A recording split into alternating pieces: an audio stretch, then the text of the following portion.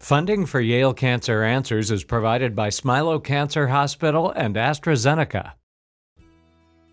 Welcome to Yale Cancer Answers with your host, Dr. Anis Chagpar. Yale Cancer Answers features the latest information on cancer care by welcoming oncologists and specialists who are on the forefront of the battle to fight cancer. This week, it's a conversation about psycho-oncology with Dr. Jennifer Kilkus. Dr. Kilkus is an assistant professor of psychiatry at the Yale School of Medicine, where Dr. Chagpar is a professor of surgical oncology. Jennifer, maybe we can start off by you telling us a little bit about yourself and what you do. Sure. So I am a clinical health psychologist. I've been in practice since about 2014 and primarily worked in large health systems, helping to improve behavioral health and psychological services for cancer patients. So when we talk about psychological services, I think a lot of people get a bit confused about all of the different types of people that we talk about. So we talk about social workers, we talk about psychologists, we talk about psychiatrists. Can you break it down for us and help us to understand the differences and the nuances between all of those? Absolutely. And that's a great point. I often have to explain to people what's different from what I do versus what a psychiatrist does versus what a clinical social worker does. So a psychologist is someone with a doctoral degree in psychology. So the shorthand I tell people is I went to school for a very long time to help learn strategies and tools to assist people in managing their emotional and their physical symptoms more effectively. I don't prescribe medication. So that's a big difference between what I do versus what a psychiatrist does. And a psychologist can do many different things. Our degree is pretty versatile, but what I use my degree to do is to focus on intervention. So for shorthand, therapy. I mainly provide therapy services for cancer patients using my degree. A social worker is pretty similar as far as what they do. They also have a lot of variability in what they can do with their degree. Clinical social worker may provide psychotherapy services as well. They may also, for example, we have clinical social workers who provide navigation services for our patients, help get them connected to resources. And their degree is just not quite as long as a PhD. So their degree usually runs between around 3 years or so versus, I believe I wrapped up finally about 7 years into my doctoral program. And so when people also refer to counselors, are those psychologists? Are those social workers? Is that a different group of people altogether, or is that just a term that's used interchangeably for people who provide counseling services as part of their scope of care? It's generally used interchangeably with psychotherapy or therapy counseling, but there are folks that have a specific degree and they're called licensed professional counselors. And those degrees tend to be around 2 to 3 years as well before you can be licensed independently to provide counseling. But it seems to be that people use the term counseling interchangeable with therapy. And so, here at Yale Cancer Answers, we're often talking about cancer patients and their journey. So talk a little bit about how, mental health, which seems to be a really big topic right now, kind of plays into the cancer patient's journey. I mean, at the top of the show, we kind of talked about, in the intro, I said we were going to talk about psycho-oncology. So maybe you can give us a definition of what that is and how mental health plays into cancer patients' journey. Sure. So psycho-oncology is a subspecialty of the field of health psychology, which is applying biological, physiological, social, and psychological understanding of disease to help understand how people cope and also how we can use the understanding of those processes to help people change behaviors, for example, in smoking cessation or helping people adhere to screening recommendations. And psycho-oncology specifically is applying those behavioral and social science ideas to the challenges that cancer patients face specifically, which are many.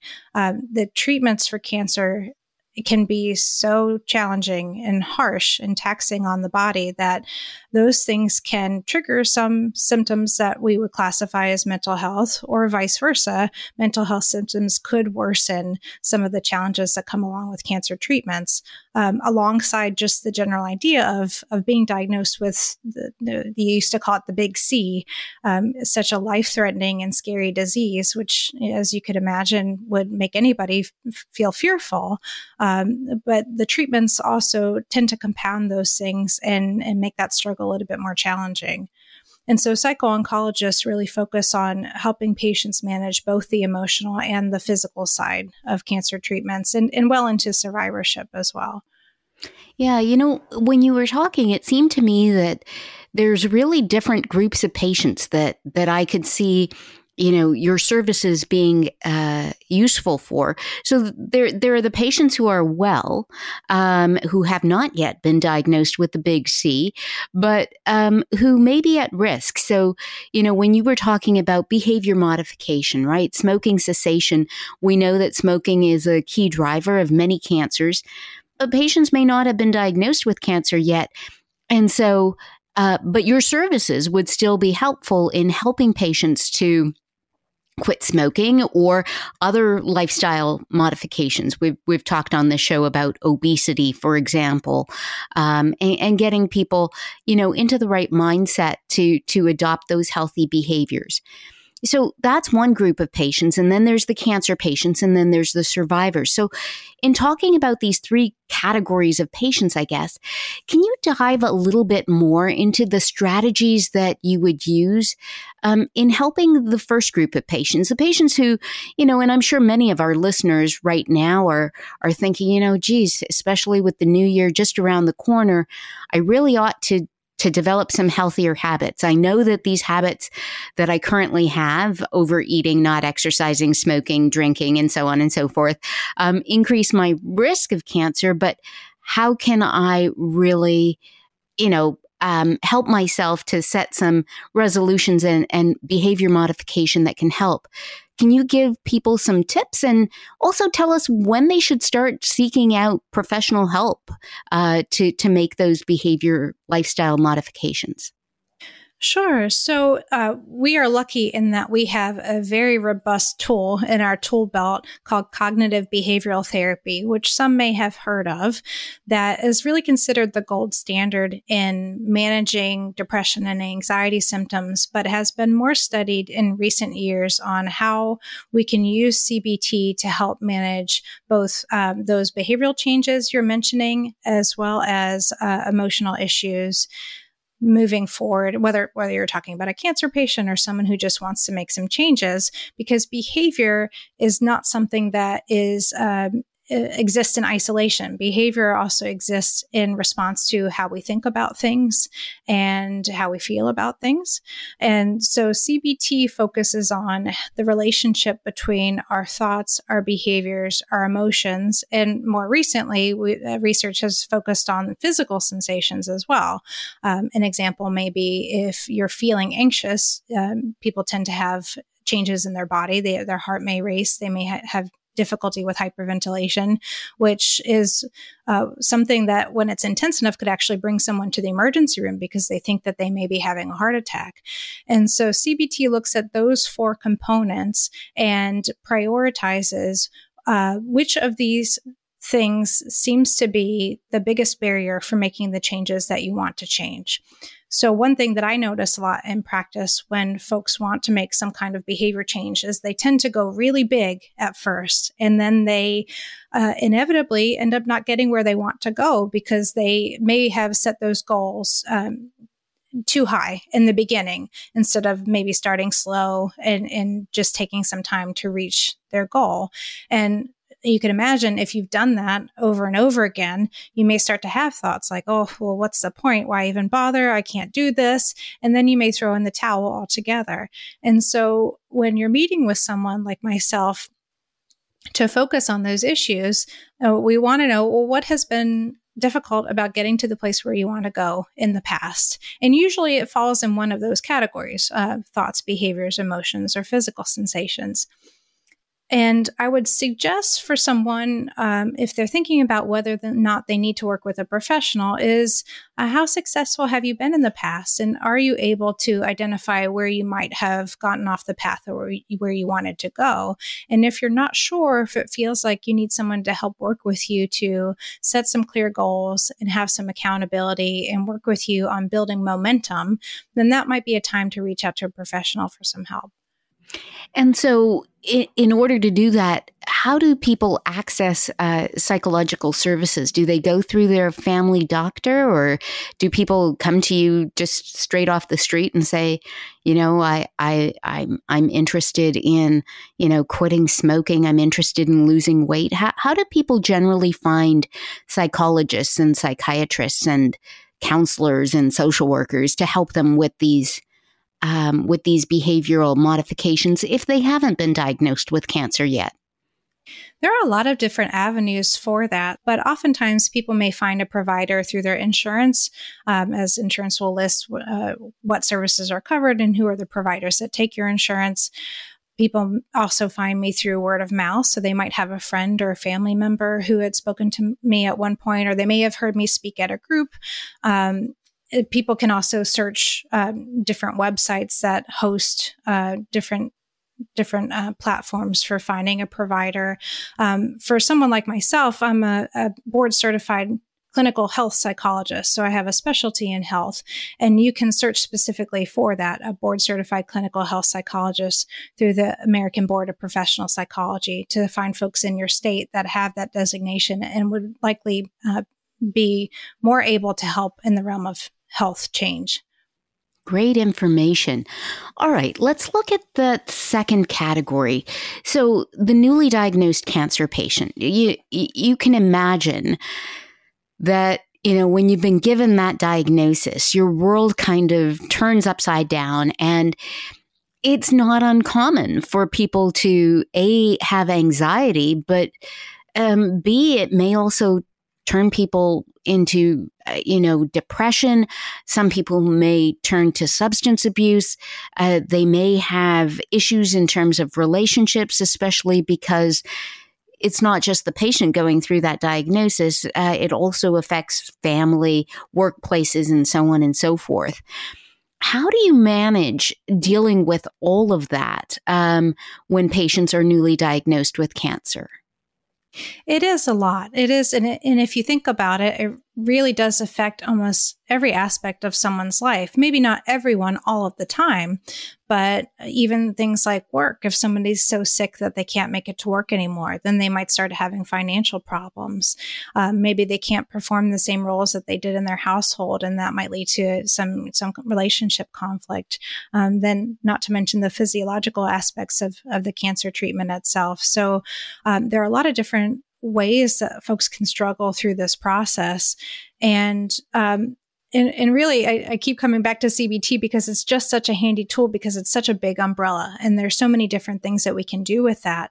But again, we can break down, what are the challenges? Are they controllable or uncontrollable? If they're controllable, we might problem solve or help resolve some of the barriers in that way of looking at what are concrete steps that someone could take. Or if it's uncontrollable, then we look at managing the emotion and maybe helping choose coping strategies that are more helpful, like substance abuse.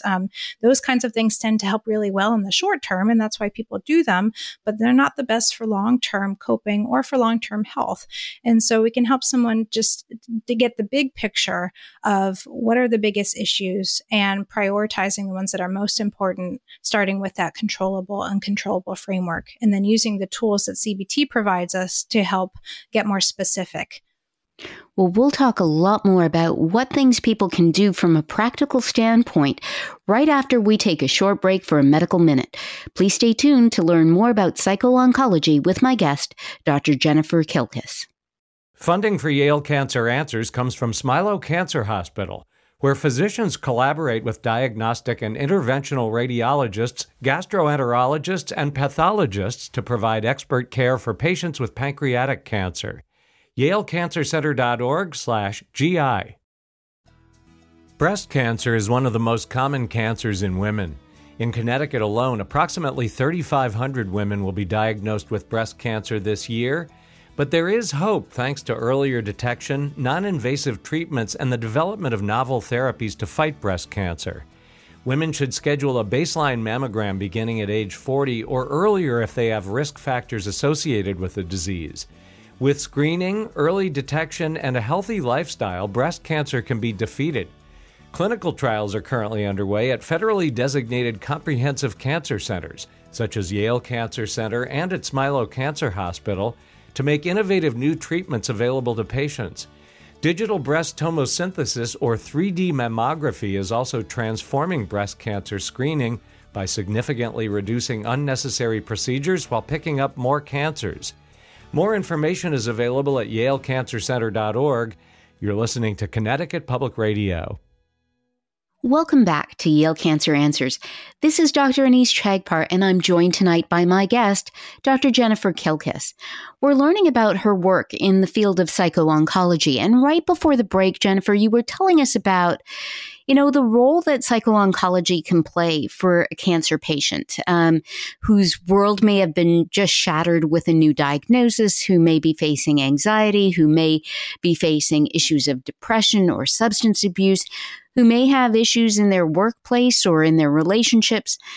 And I'm just wondering a few things. So first of all, does every cancer patient need a psycho-oncologist? Is that something that they should be talking to their oncologist about? Or is it only the patients who are really struggling with that diagnosis that should be asking for that service? I would say that no. It's actually surprising that many cancer patients are able to cope just fine with the resources that they have available in their community. So they might have a really strong social support network, or they may already have a provider in the community. And we estimate somewhere around 30 to 40% of patients may meet criteria for a major depressive disorder or an anxiety disorder at some point throughout their diagnosis and their treatment, depending on which measures we're using and which researcher we're asking. But for the most part, many patients tend to cope very well, despite how challenging this can be. So I would say for patients who really feel like these symptoms are persisting and they're really finding it hard to get by with their day-to-day activities because of their symptoms, that would be a good time to talk to your oncologist about connecting with someone for some help. The other thing that strikes me is that very much like we've seen with mental health in general, it seems to be something that a lot of people don't want to talk about. They don't want to admit. They oftentimes feel like they may be perceived as being, quote, weak if they admit that they're struggling to cope. How do you get over that? What advice do you have for people to broach that subject with their physician so that they can start getting some help? I am so glad that you brought that up, because if I had a number one soapbox issue, it would be the messaging that we get, not just with cancer, but in our culture as a whole, about those narratives of having to be strong and struggle through things.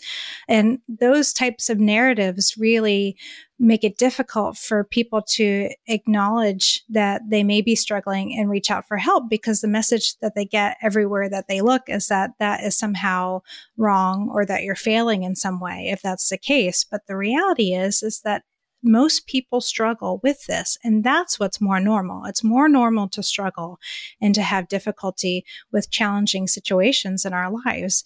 And we don't often give people an opportunity to have that witnessed. And so if there are folks listening who have struggled with that, I would just encourage you to question where that came from. And if you would have the same types of expectations for somebody that you cared about in your life that you have for yourself, because oftentimes we're very challenging, we're very hard on ourselves in a way that we wouldn't be for other people. And I think that, of course, as a psychologist, this is easy for me to say, but I think that asking for help is the biggest sign of strength, because you're acknowledging that this is something that you can't manage on your own, and that's risky. It's vulnerable. And so it's possible to feel that and still ask for help anyway. It's possible to push through that. And in speaking with an oncologist, all of them have seen people struggling at different points of their diagnosis. This is their day-to-day. And so it's not a surprise. And if you do even just a little bit of research, if you just Google, say, cancer and anxiety or cancer and stress, you'll see how common it is and how common it is to ask for help and how many different avenues there may be out there for support. Yeah, I think the one key message for people, whether you've been diagnosed with cancer or not, is that it's okay to not be okay. And it's okay to say, I'm not okay, and I could really use some help. And the good news is that help is out there. But sometimes that help needs to be asked for because people don't have ESP, right? So you need to kind of take that step. And I agree with you. It's a vulnerable step, right? But it's okay to say, I'm not okay. And I think more and more people now are realizing that. And so I hope that message gets across. But the other thing I think that is really helpful is for people to understand in a practical and pragmatic way, what is the benefit of seeing a mental health provider, whether it's a psychologist, a psychiatrist, a counselor, a social worker, whatever. Can you provide us like some tangible benefits that you get? Because some people may be thinking, okay, but like, what are they going to do? I mean, we're going to talk about my childhood or something. And I think that there's a lot of misperceptions about what exactly you do and what are the tangible benefits of working with a counselor or a mental health professional to kind of cope with either the physical symptoms or the psychological symptoms, or simply to get through the day and cope with all of the peripheral things that are happening with you in terms of relationships at home, at work, and so on. Right. And I've heard all of those things and more when I meet someone for the first time. So they have gotten over that hump of, okay, I'm going to make an appointment. I'm going to go to the appointment, but what do we do now? And there is a lot of misinformation and misunderstanding about what psychologists and counselors and social workers do. There are some that focus on understanding how your childhood shaped who you are today. When we're dealing with something like cancer and something that's very here and now, we're focused on what tools are the most useful for helping improve your symptoms and helping improve your quality of life. And so to use an example that I see often, fatigue is one of the biggest challenges that cancer patients experience as they're going through their treatment and well beyond when their treatment is completed. And if we're looking at how CBT, very skills-based and present moment focused approach could help with that, I would work with someone on identifying what behaviors might be continuing that cycle of fatigue. And oftentimes with fatigue comes depression. And when we feel depressed or when we feel like we can't do the things we used to do, a lot of people tend to withdraw. And so they may struggle to do the activities that used to bring them pleasure or feel meaningful to them. Or they may be spending a lot of time in bed or on the couch. And those things, unfortunately, tend to make both fatigue and depression worse. So we might focus on how can we gradually increase activity over time and in a way that balances both energy and mood. So paying attention to what things have the biggest bang for the buck for improving mood and energy and building up slowly over time. Again, so we don't get into a cycle where we're doing too much and then the bottom drops out and we just give up because it's too difficult. And so you can see how that one in that scenario, I'm not providing advice. I'm also not talking about anybody's childhood. I'm suggesting skills and strategies that are focused on the problem at hand and what could actually be done to help improve things over time. Yeah, I think that's so important. And it really is, kind of tangible advice, like guidance, just like a coach. When you're a kid and you're playing Little League or you're learning the piano, you always have a teacher or a coach who's trying to make you better and give you those tips, those skills that will help you in improving whatever it is you're trying to improve. And I think working with a mental health professional in that way may provide you those same kinds of skill sets that will help you to overcome the challenges that come with that. I think the other piece, though, is the emotional piece and, dealing with just the huge array of emotions that you get with a cancer diagnosis. And for some people, I think that so much can compound one thing on top of another thing on top of another thing. And, there are cases where, people can actually get kind of suicidal with all of the things building up, leading to outcomes that really didn't need to happen. So talk a little bit about how people can overcome some of the emotional baggage and all of the things that just seem to layer on when they're going through a cancer journey, where, sometimes it just feels like there's a tiny straw that can break the camel's back.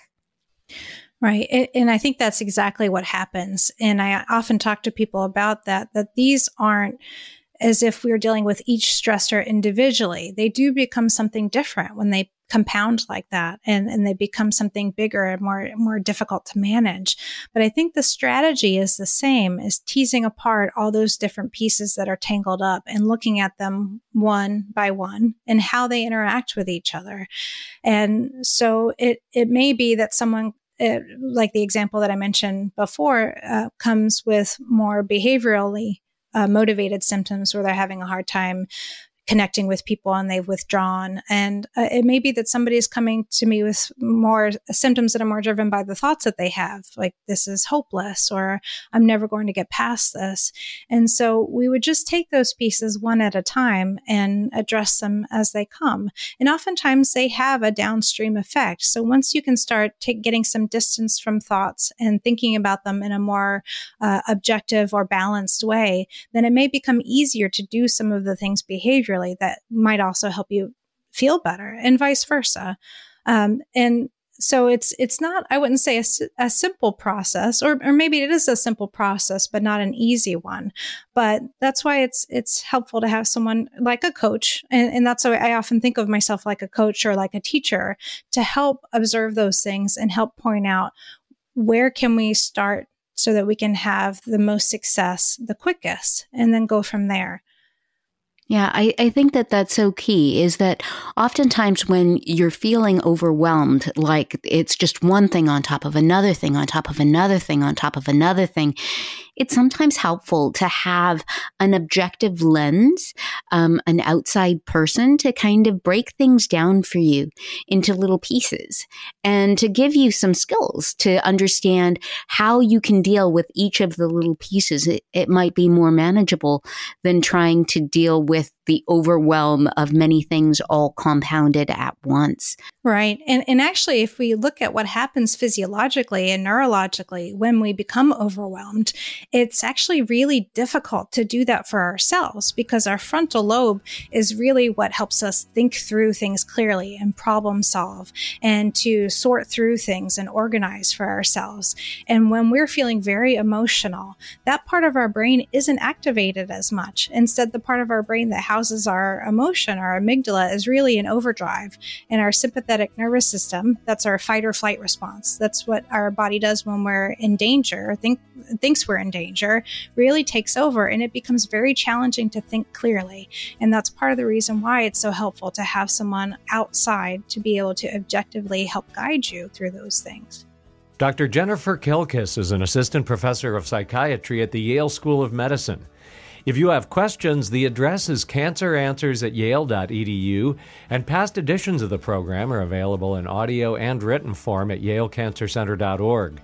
We hope you'll join us next week to learn more about the fight against cancer here on Connecticut Public Radio. Funding for Yale Cancer Answers is provided by Smilow Cancer Hospital and AstraZeneca.